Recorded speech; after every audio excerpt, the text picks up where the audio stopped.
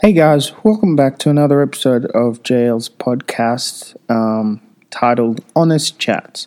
Now this week I've got my friend Aaron that I'm going to be interviewing, and just before we listen to that interview, just want to let you know that this podcast runs weekly and it's every Tuesday that a new episode gets released. Now just about this episode, I've known Aaron for the better part of probably about 10 years, and we found that we reconnected in the past couple of years. So it's a really interesting and really enjoyable conversation that I ended up having with Aaron. Now, for those of you who are tuning back in, again, welcome back. For those of you who are new, welcome as well. This episode is about an hour and a half long, so I actually cut it back into 2 episodes. So you will have part 1 this week and part 2 next week, which means for those of you who have been following along, it actually pushes back one of the bonus episodes that I was going to release next week to a fortnight, which is not a bad thing because this conversation was actually a really great conversation, and I found that I got a lot out of it. So I hope that you get a lot out of it as well. And again, hope you enjoy it. If you enjoying the conversation, feel free to get in touch with me. If you're connected with me through social media, I'm there. And pass it along to somebody who might be blessed by this. And without further ado, here's the honest chat that I had with my friend Aaron.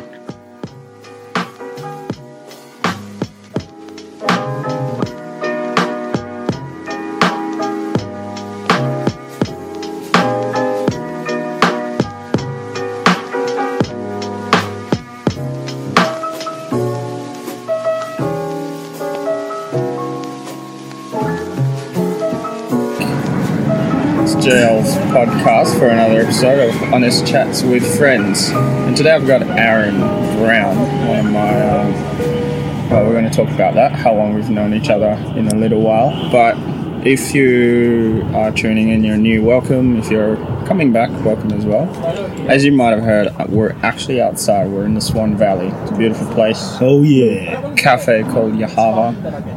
We're also in the flight path of planes. So that's it. Got a dam behind us, got an orchard to the left. I think that's, it's awesome out here. There's stupid birds ruining the recording, but so good. We'll chuck it into Isotope, man, and just RX that out. Yeah, but if you were connected with this from the get-go, you'll know that I do very little editing, and so I don't care about background noise as much, just because I want to keep it original and keep it to real stuff. So, welcome, Aaron. Aaron actually reached out, and I think you might have seen the title of one of the podcasts I did earlier, and then you're like, bro, we need to have a conversation. And so that was good. So how to serve when you're still in the struggle or something. Yeah, that's right. Serve when you're not okay. So I was interested to see the thought process behind that. Yeah. We can talk about that as well. So I don't have a time limit either, which is good because it means then we don't have to shorten this conversation. So now I was trying to remember, which I don't, how we met. Well, if you can't remember, then I can't remember. Nah, I remember. I think the first time that I met you, I heard you play piano at Grace Life. Oh, you're kidding! That time. Yep, you were young then, man. I'm talking no afro, no beard. You were like this brown chocolate skinned, just straight up good looking brother right there. And I was like, oh, what is he playing on the piano? I am still brown. Yeah, I know. I know you are. I was. I know you are. You were more baby face back then. Put it that way. Yeah, I was. I didn't have a beard. This beard has saved me. Yeah, man. But yeah, I think we were young, man. We were young. Younger, that was piano. Dude, that was over 10 years ago. Easily. Yeah, it was. Easily. Yeah. But as we've got older, we've sort of reconnected in another way. Yeah, I reckon. Haven't we? that's awesome. Which is good. Yeah, we have. Yeah, thanks for reminding me. So I think you talked a little bit about that most of the time that we met. You're like, man, I still remember you still play the keys. Yeah. No, I don't. Yeah, man. But Yeah, man. I remember funny that. enough, I actually now just got a keyboard. Did at you? home now. Yeah, I'm borrowing a friend's keyboard. It's got its own speakers, and so I don't have to have the whole rig. Yep. So it's good. Good. I'm getting back into it. No Getting doubt. my Halabadoozy on. Hell of a do, yeah. Oh, man. Yeah, that's actually one of the things that I wanted to talk about, because I think one of the things that brought us together, like we connected with really strongly on, was the fact that we both actually love music. Yep. We started with worship music, obviously, because it was a church scene, and that's where we started connecting. But I wanted to find out, like, for you, where did the love of music come from? Oh, same, man. My love for music came from growing up in church. You know, I think my mum said that from the age of 2, I used to tap anything I could, like when I was a kid. Yeah. She's like, she always used to say, the saying was that I had a song in my heart. That's what she used to tell me. Yeah, wow. You know, I sort of beat to my own drum, sort of thing.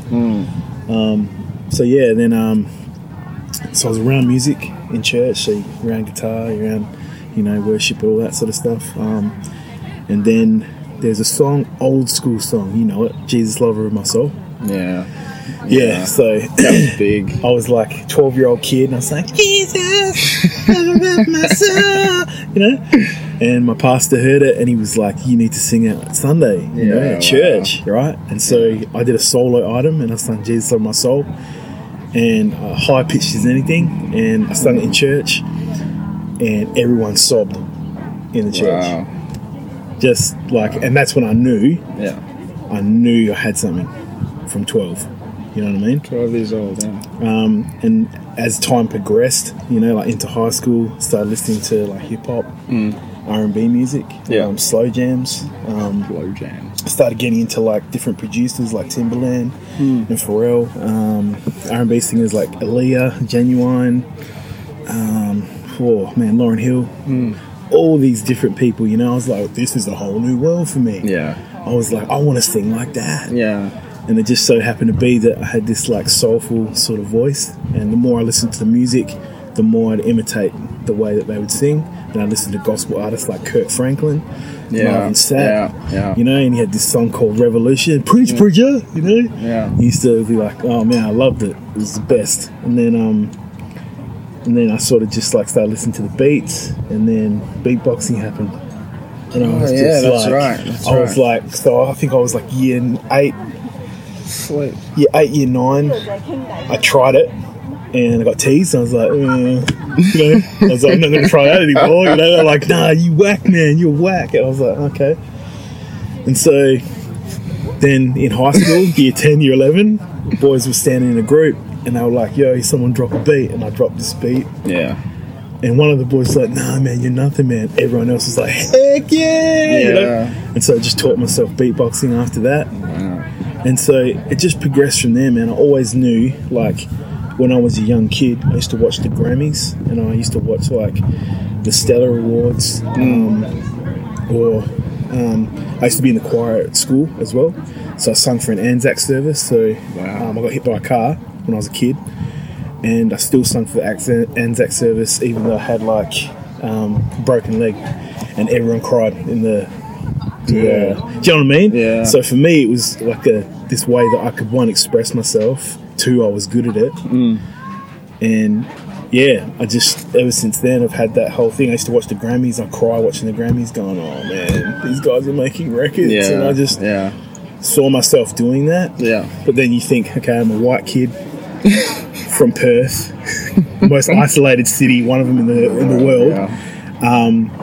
I like R&B music, which is not the most popular genre in my state In Australia. or in Australia. You know what I'm saying? It's like, it's, you know, unless you're like really into AC/DC rock, sort of, you know, like, I was like, nah, that wasn't me. Yeah. You know what I mean? I was more like just that smooth sort of nice music, you could say. Yeah. I used to think it was nice music. And it was around the time where I think, like when you were to start discovering that, it feels like towards the end of the 90s, early 2000s. Oh yeah, that was when like that was my R&B, jam, man. hip hop, rap just hit like a real sweet spot around the world. Like it became really accepted. I mean, it was massive in Australia. It just took over. I remember because I came in Australia in 2004. And it was like everybody who was young was like, this is the thing. I loved it, man. I was just like, I'm grateful that I grew up in that era. Because I was like year 8, year 9. So, I was hearing Ashanti. You know, see my days are cold without you. And I'm hurting while I'm with you. I was like walking home with a chick going, yeah, girl. You know, like I had this crush on this chick and I was singing this song and she was like, you got a good voice. And I was like, hell yeah, validation, feel me? So that was cool. But then, then you got like, because I think the 80s and the early 90s was more like the MC era. Like Rakim, you know, all these guys coming out, you know, like the Nas's, the Jay-Z's. All these guys, man, and that was like Mobb Deep, and they were coming out with this intellectual MC. Everyone just went crazy, you know. Which now, like 2018, is still like bars. That guy's got bars, man, you know. But yeah, the late 90s, early 2000s was like the Beyonces and the Destiny's Child and, you know, Aaliyah's, Ja Rule, Ashanti's, you know, SWV, all these ones, man, and they were just making hits. Mary J. Blige, like they were just making hits, dude. Yeah, I remember that. And so that really influenced me, massively. And I've sort of just kept that sort of going. You know what I mean? I started beatboxing in church. Heard you. And that was wild, like, because I used to have this vision, like I was just sitting there and I would picture Jesus sitting on his throne and he'd be bouncing to what I was putting out. And that was what I was, that's the vision I had when I was in church. And so it took it from being not a performance to worship. And I tried to put that into just how I did things through myself, you know what I'm saying? So, but hip-hop and R&B has had an influence on my life, not always in a good way too, you know? Like, I will say it, let's get raw here, you know? Did it. Like, hip-hop and R&B, you know, like, it can be very sensual, it can be very, like, you know, always talking about relationships and breakups, and so it puts a thing in your mind where you're like, okay, you know, this is different from what I grew up in church. You know what I mean? It's like, well, maybe there's more than one way in life. Absolutely. You know what I'm saying? So you got to check yourself. You go, well, you know, and I've seen my friends get sucked into that. But I'll tell you one thing. One thing I'm so grateful for. Yes, I did go to a club. That's the only time I've ever been to a club. It's the only time I've ever been to a club. But the reason I went is because Boyz II Men and Casey and JoJo came. They were performing at Metros in Northbridge. I got to see them live. Oh, bro. And they were doing like, you know, like they did like, I make love to you. And they're throwing roses to the crowd. All the girls were going crazy. You know, these guys are like in their mid to late 30s. And you got flipping 20-year-olds, 19-year-olds going, oh, yeah. You know? Oh, man. So that was really cool, man, to see like guys that I'd seen like on MTV and, you know, doing all these songs I loved live. They're the only two guys I've ever seen in concert live. Wow. I need to see more. For a music enthusiast, well, that's terrible. You do need to see more. You need to get learned. That's awesome. So you've pretty much carried that love for music like through your... I have, man. But so for me, here's one question that I have for you is that, I mean, I don't remember the kind of time you started going for the soul music of the, like, a Christian genre, soul music. And I know that R&B and hip-hop, I mean, I don't think it has its roots in church and things like that, because and now the popular, you know, like a lot of the popular worship music in church has been strongly influenced by obviously the most popular music around. You got your Hillsong, you came from, you know, in Australia. If you're in Australia, it's Planet Shakers that were part of that. It's the C3, you know, and then if you're in America, Jesus Culture, Bethel, IHOP. Yeah, massive ones. That was hard for me, man. Yeah, so singing like how white did you people manage music. that? Yeah, like I'll be like, I was, you know, as I said, man, I was influenced heavily by gospel. Yeah. You know, so I'd hear black and African American girls getting up, going, "Oh yeah," you know, and I'm going, and then you hear freaking, what do you call it? Like, you hear, what? You hear Joel Houston. Yeah. Same power. Yeah. The grave lives in me. Yeah. You know, and I was like, I don't sing like that. And, you know, you go to Youth Alive, you go to, you know, all these other things. I went to Planet Shakers as a young kid. I'm not saying power's not on that music, because it is. But it just didn't vibe with But you. it was just, that was their expression for music and for worship. And so I was grateful that I was in a team, you know, in my church, like my church team, my church music team, and there was only 4 of us, man. So we didn't have a band. We had a guitar, we had a piano, we had 4 vocalists. So we got to create a synergy over a decade. Yeah. Where we knew our voices, right? And so we did songs. Yeah, we did the Bethel songs, we did the Hill song, we did the Jesus Culture, all that stuff. But we went outside of that. We started doing things like Israel Horton, you know. Yeah, he And paved the way for like for Christmas like events and stuff. And he's a gospel artist, man. Yeah, you know what I mean. Like Kirk Franklin. Yeah, Kirk Franklin was he's still doing it today. Names, yeah, you know what I mean. Yeah. These guys are the Sheard sisters, Kiara Sheard, and like her mum and their aunties and stuff. Like they were on Jay-Z's new album 444. Yeah, wow. You know, they paved the way for gospel music. Yolanda Adams, massive singer. Yeah. You know, but she got Grammys for staying true to her gospel music. But she got Grammy Awards that's recognised, because back in those days, you couldn't win a Grammy Award unless you were signed to a record label. Now it's different. They just opened it up so the independents can go for Grammys now. Okay. So you'll see a very different outcome come about now, because there's so much talent in underground rap, and guys who are doing it on their own. They're getting their own film crews, they're creating their own beats, they're getting their own producers, and a label isn't backing any of them. So to them, it's like they're keeping 100% of their royalties, their masters. Wow. That's all them. Wow. In those days, when you sign to a record label, they keep your masters. They own that. Yeah. And you can't get that unless you pay a ridiculous amount of money for them. You know what I'm saying? Because they got the rights for that. Yeah, you get paid like royalties for writing and stuff. They do all these song splits. But say if a movie in 10 years' time wants to use a record that was made 15 years ago, they got the masters, so they don't need to ask you if they want to put that on a movie.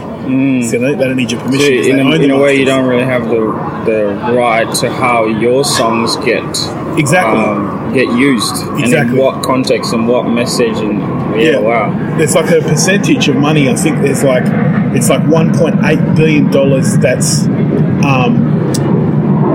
tied up right now.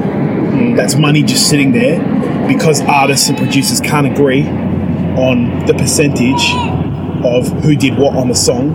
So those songs haven't been released, and there's money tied up that they're still owed to them 20 years down the track because they can't agree on the splits for that one song. That's crazy. It's annoying, man. You know, like there's so much good music that's yet to even be released because of that reason alone. Jesus. You know what I mean? So yeah, I did struggle. I felt like a bit of a fish out of water with that, because you know you want to be you, right? And then, as I said, like, I'm white, but I sing soulful. Yeah. You know, I used to have people come up and go, "There's a black man on the inside of him," you know, like, and it's like, I mean that with respect. You know, I mean that with respect, right? Yeah, I know. You know, and I was just like, man, you can't say that when you introduce me to somebody, especially, you know, like, it's just, one of those things. I said, I just sing soulful, you know what I mean? Yeah. So that was difficult to sort of find my lane or my place. I found like that I didn't really want to continue singing those sorts of songs in worship. So I sort of lost, not interest in worshiping God, but just that expression. Yeah. And so now, I'm turning 30 this year. I'm only really now discovering what sort of expression I want to give to the world and to God. Yeah. You know, and I got to stay true to that. Yeah. Because that's what He put in me from the beginning. Man, it all comes from the Creator, right? So I'm interested to see what can come out as far as when creativity happens, and you know what songs go with what, and you know how I'm going to do this or what I'm going to try here, or that's a whole new world for me. Yeah, Man. that's It's right. like that's freedom. You know, that's what everyone craves to do, but they feel like, oh, I can't do that. Restrictions, Whether they care about what other people think, or they can't do it in their current city, or it won't cater to what people like, or you know, and then they shy back or they settle for something else. And I don't want to do that. Yeah. You know what I'm saying? Yeah. So yeah, it was difficult, but it was, you know, I wouldn't change it though, because off those songs and being around that atmosphere of people singing and the way they did worship songs in church, I learnt to worship. Yeah. And I can never say that I didn't. I'll be lying to you because I did learn how to worship. I did learn how to connect with God through music, through that sort of music, even though it wouldn't have been my first preference. And like when in our conversations when we talk as well, like it's not like you've completely written off that whole genre. Like you still tell me like I experienced God, and it wasn't in a rap song. You know, it wasn't. Exactly. It was in that. You know, like it's what's one that I think we talked about last year. I think 2 years ago, Hillsong released an album where they went around in Jerusalem, in Israel, and there was a couple of songs dude. in there. Like we were talking, and it was like, man, have you heard one this? that was like recorded in like the tomb of Jesus, or out the front of the tomb of Jesus, and I was like, man, there was just fire all over that. Absolutely. But then again, you think about it, and you go, dude, like they also had a change in producer too for their team. Yeah. So they were, I don't know if it's he or she, but they were very smart in the way. It was like nothing else I'd ever heard of Hillsongs. Yeah. It was raw. Yeah. It was real. It was very the way raw, it was mixed was like, just it had something else. Yeah. It came alive, man. Yeah. And you could sense that it was done in a different place. Yeah. You know what I'm saying? It was different and I reckon. See, that's the thing. You cannot limit God, or you can't limit a genre of music or something else. Like when you know. Yeah. You can sense something on something. You know what I mean? You can sense like that's a good song. Or you can sense like we're going to talk about church context or God context. You can sense when you feel the presence of God or something. Yeah. You know what I'm saying? Absolutely. But like I've heard but in saying that, I've heard people that don't even know God. They do songs and it still moves you. Absolutely. You know? You see someone do an act of kindness and they don't know God. And it still moves you. Yeah. You know what I mean? Because that's what God really wants for all of us, man. Is this whole collective sort of step in those directions to help each other and love one another, all that sort of stuff. So, I understand that. You can't get locked down in limiting God just because of your preference. Yeah. You do that, you'll miss out. Absolutely. You really miss out that. on things that that you could gain, like I could be sitting with a country artist and I know I'm hip hop, but this person's giving me a perspective, or even a different character. Like I might be a person who's really open, really into vulnerability, and I might be sitting across from somebody who isn't like that, but yet they're dropping bombs of wisdom on me and getting me to think. Like whatever way it comes, man, you have to be open to it. Absolutely. You know what I'm saying? So that's massive. I dig it. Great. So you say you're turning 30 this year, finding a lot more freedom. And can you talk about how you got to this place? Got to this place where you're like, I'm ready. It almost seems like there's a readiness, and you're like, I think I want to start exploring. This aspect. I think for me, the place I'm at now, came out of pain and suffering. That's why it struck me, that heading when you said, you know, how to still serve whilst you suffer, or whatever it was. I can't remember exactly what it was, but and yeah, so I'll be honest with you, man. You know what I mean?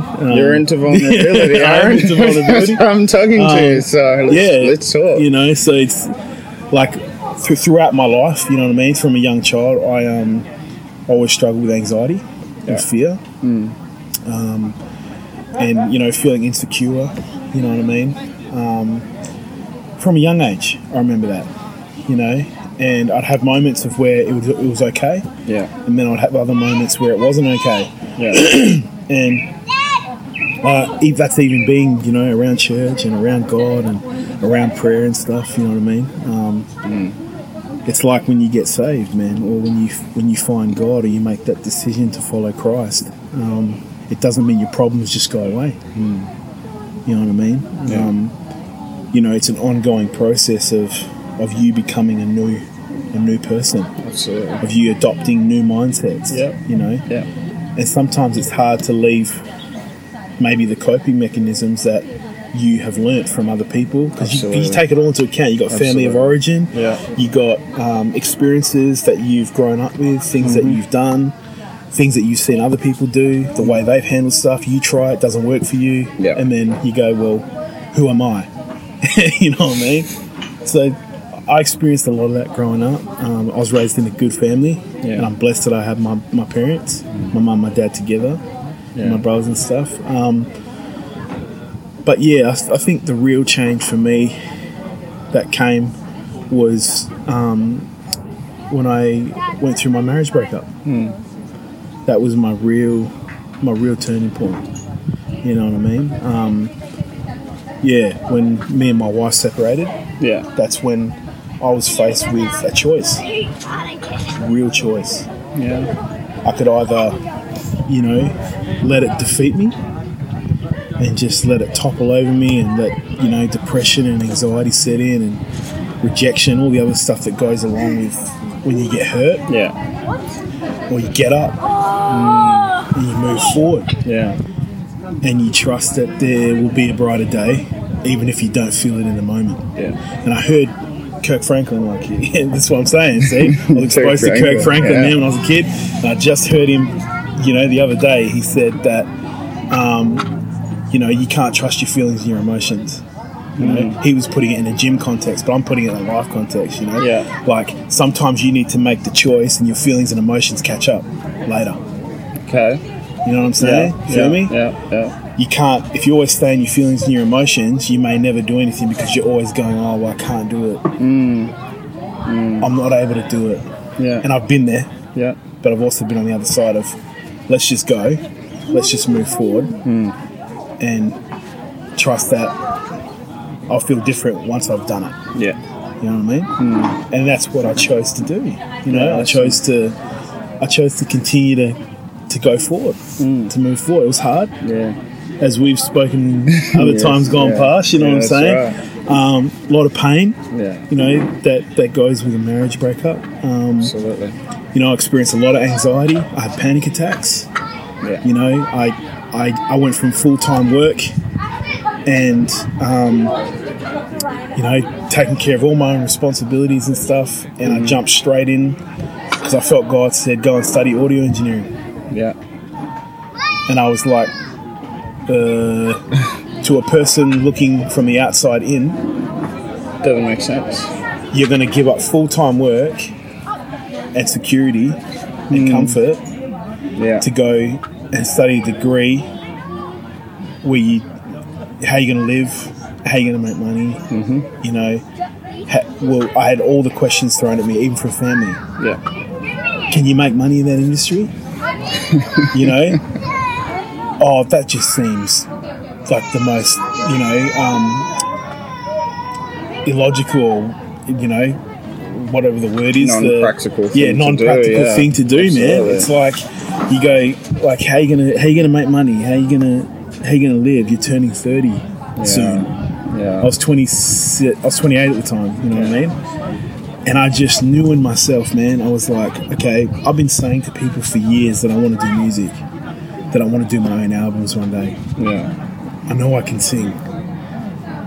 I know I could do something with it, you know? And so now's the time. Yeah. You know? I'm just going to go two feet in and just go, I'm just going to do something and move towards it. Yeah. I didn't know what was going to happen. Yeah. And so I did it, and I left full-time income, and I moved in with my parents, and I just started. Yeah. Right? Yeah. Whilst I was going through a divorce. That's right. And that's when we sort of like really reconnected. Yeah, like right at the worst time for me. That's why, dude. That's why I'm so grateful, man, for your friendship, man. Because it seemed like every time we got together, it was like, this is just raw. Yeah, it was raw very conversation. Raw. It was man. really raw. Like, I remember us sitting at Hillary's, bro, and you, I don't know, like it just. I had a phone call, bro, and I came back and I was sobbing, insane. Bro. We were sitting on a bench. Sit on a bench. Like we were just catching up, and then the phone call came, and it just like it was coming in waves. And I think like looking from the outside in and just seeing you go through that, and like. Sometimes I never really knew what to do. Yeah, you know, like, what do you do? Do you know what the thing? Do you know what the beautiful thing was, man? Is you didn't try to give me an answer. You didn't try to fix it. You just pretty much let me grieve. Yeah. You let me cry. Yeah. And you didn't run away. Yeah. And that's priceless, dude. Yeah. Sometimes, and it's like Jesus, bro. It's like he was able to sit with a person in their pain and say nothing. Yeah. And sometimes that's all that a person needs, rather than all the but it's going to be okay. Yeah. Oh, you know, there's going to be a better future. They're not worthy of you. You know, people trying to make you feel better.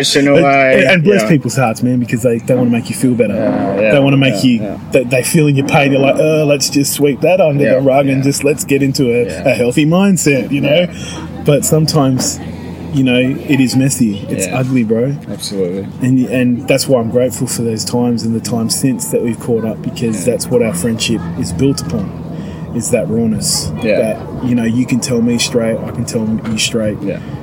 I don't think there's anything unsaid in our friendship. No, there isn't. Yeah. And we need friendships like that. Yeah. You know what I mean? Yeah. We may not see each other all the time, but when we do, it's cuts through all the red tape. Yeah. You know it's not fluffy. Exactly. And so I made that choice, and I was like, Mum, Dad, I have to do this. Yeah. I just have to do this. So, if I don't do it, I'll regret it my whole life. Yeah, absolutely. And so I signed up, and I went, man. And I did a diploma first, and then I was like, okay, what am I going to do now? And then I sort of went, it was cool. And God said, keep going. And I was just like, it's $55,000 for this degree.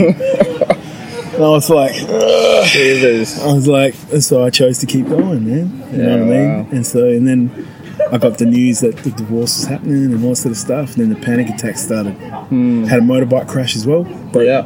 Fractured my spine. So I was out for a month as well. Still didn't fail a trimester, you know, at that time. And continued going forward. And it was hard though. Because I felt like, one thing I want to point out is that it would be hard just for a normal person who's going to study, even if they got nothing going on, their life's good, but they're studying something, just the pressure alone on their mind would be enough, right? Yeah. But for me, I felt like, okay, here I am, I'm studying, I'm trying to learn a new craft, this is what I want to do for the rest of my life. Yeah. But yet I'm so distracted by the emotional trauma and pain that I've got going on outside of this, that it's distracting my attention from the thing that I say that I love. Yeah. So therefore, I feel like, am I really retaining what it is that I'm learning? Or am I just kidding myself that I'll get to the end of my degree and still be this entry-level amateur that won't be able to really help anybody? Yeah.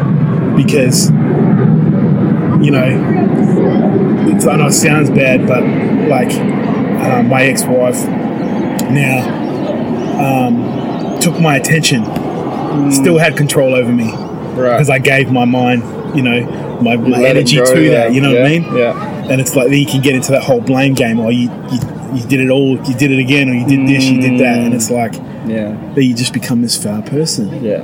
And that's not the person I want to be. That's not the person I don't think anybody wants to be. You know what I'm saying? Yeah. So that was incredibly difficult for me, man, because I just wanted to be able to do something well. Yeah. I knew God asked me to go into it, and I was like, okay, Lord, I really, really need your help. Yeah. Because if you don't help me, if you do not help me, I won't be able to do this. Yeah. You know what I'm saying? That's right.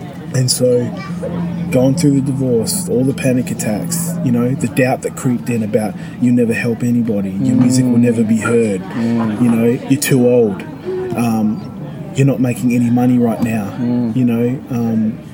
sometimes I'm left with like $1 in my account, you know what I'm saying? Yeah. And I see other people going out, and they're eating and they're enjoying life, and they don't seem to have this anxiety that I have. Yeah. And the whole time in the other part of my heart, I'm going, you have a plan, God. Mm-hmm. You have a plan. Yeah. What am I going to do? I heard the scripture in the Bible that talks about when you've done all that you can do, that's when God comes and does what only He can do. Yeah. And so that's never been more real in my life. Yeah, because you're like that. You're living in that. Well, I'm trying to. I'm not perfect, bro. Like I had my days of procrastination, and I would do the cramming last minute because I was feeling so weighed down, like I couldn't do my assignments. Where I was like, how the heck am I going to get this done? Yeah. And then, sure enough, I'd cram last minute, and I've done that. Yeah. And then I got it done.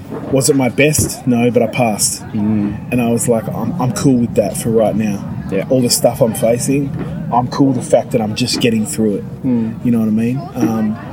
And any other person in your shoes would have given up. I would say, like right. looking from the outside, I would think like, dude, like, come on, like you need to stop and like focus on getting this stuff done. But there seems like there's this like inner drive. And you just keep going, and like you said, it's not always perfect because you know what your results are, you know what you're capable of, you know what like your best looks like, and it's not always perfect, but you just keep going and keep going and keep going and keep like. What can you explain what that's about? Yeah, I think there's a difference between optimism and hope, man. Right. You know what I'm saying? Just explain that. A person can choose to be optimistic, and not really acknowledge or say what reality really is. Yeah. So to me, it's like fake optimism because you're not really accepting the fact of what's really taking place in that moment. You're just trying to put your head somewhere so that you can feel better in yourself. Yeah. Right? Yeah. But then you have hope. And what hope does, hope births courage. So when you transition from that mindset of optimism into a mindset of hope, then you find the courage whilst you're in the pain and you're in that struggle to continue moving forward. And so I had to switch my mind from, okay, well, I'm going to choose to hope, and I'm lucky that I'm blessed that I had God to help me with that. I don't know how people can have hope without God. Yeah, that's a hard concept to understand. Because what do you put your hope in? That's right. People? Yeah. Or nature? Yeah. Or people say the universe. Well, who created the universe? There has to be a creator. You feel me? That's right. Yeah. So it's like I was like, man, I was raised in a family where God always was good. He has a plan. Yeah. You know what I'm saying? And I was like, okay, I'm just going to make that choice to hope anyway. Right? Yeah. That's awesome. If I don't give up and I do not give in, that at some point something is going to happen. Yeah. That's what it is. Yeah. It wasn't like just going, I hope something happens or, something like that. It was like, no, I'm going to believe that as I hope, I'm going to find courage to find strength to continue. And some days, bro, it was putting one foot in front of the other. That's all I could do. Yeah. That's just the truth of it. Yeah.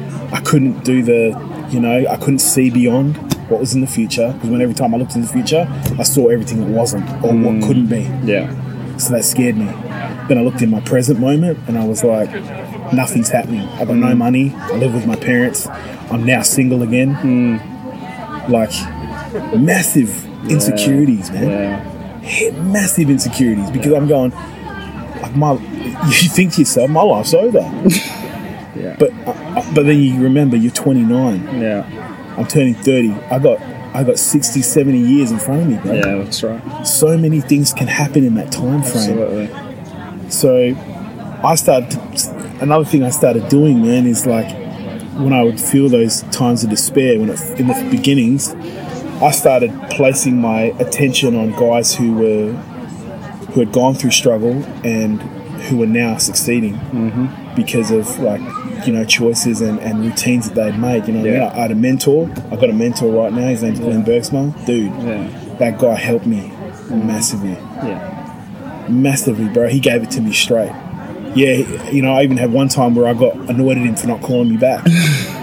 And he was like, "Nah, mate." He said, "This is the relationship that we have. Yeah. This is what it is. This is what it isn't. I'm not that person to go, oh, come here, bro, and let me put my arm around you. You know? Yeah. I'm here. I'm a person to transition you from, okay, this has happened. How are we going to respond to this?" Yeah. And so he taught me this concept. So the event plus the response equals the outcome.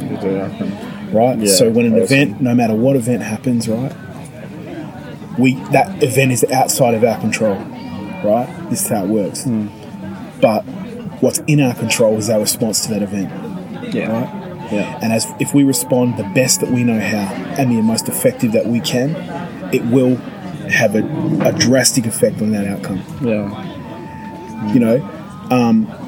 But then again, in saying that, we can do everything right and put it all out there, and it can still go wrong. Yeah, absolutely. But that's where faith comes in. That's right. That's where hope comes in. Yeah. And that's what I'm talking about. That, to me, that's not fake optimism. No. That's No. real life. Yeah. I'm putting it all on the line. Like, dude, I'm for real about my dream, bro. Yeah. I'm for real about what it is that I feel God's called me to. I'm for real about this passion I've got to want to help and add value to people's lives.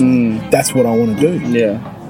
I don't know in what every aspect that's going to happen, but if I don't move towards it and I don't like make moves where I don't care what people think about me and all that sort of stuff, not that I'm going to turn down credible Versus. you know, like constructive criticism. Yeah. We all need that. Feedback is so important. Yeah. We can't get caught up in our feelings and go, oh, well, they're just against me and they're haters, man.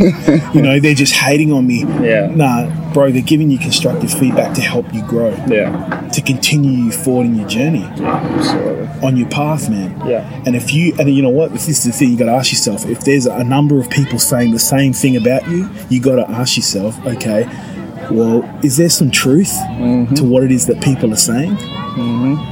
And do I really need to make some adjustments in order for me to really nip that in the bud and go, okay, nah, that's on me. Okay. I need to make those changes, and I will. Or is it them all just hating? Yeah. And, like, either way, you know what it is. Yeah. You know in yourself. We're not that blind. Exactly. Exactly. So, one for me that came up, this is me being vulnerable, is I was very unreliable. Like in my jobs, you know, a lot of my employers would say the same thing. You're not reliable. You say yes in the moment and then you don't come through. I had to take a long, hard look at myself, and I said, no, I'm not going to be that anymore. Yeah, great. And I started. So when I had full-time employment, whether I was sick, whether I was feeling anxiety, I'd go. You rocked up. That's right. And then and then what happens is then those people have a choice to make. They either stay in the same perception they had of you, Or they change their perception of you. That's right. But I was done with trying to manage other people's perceptions of me. That's what it was for me. You Yeah. feel me? So now I started putting my headspace there. I started following entrepreneurs online, you know, like saved and unsaved, Christian and unchristian, anybody. Because they're all saying the same thing, you know what I mean? Yeah. Taking risks, you know, and not letting fear drown your dreams. And that's right. you know, creating routines, you know what I mean? And all this healthy stuff, you know what I'm saying? That's I really useful. I know where it comes from. Yeah. It all comes from God. It does. I know that for me. Yeah. it may come from the universe for them, or it may come from the self from them, but I know where it comes from me. Yeah. So I'm able to filter that out as I view the content. Feel me? So That's awesome. Guys, that is the end of the first part of this episode. Tune in next week for part 2. See you then.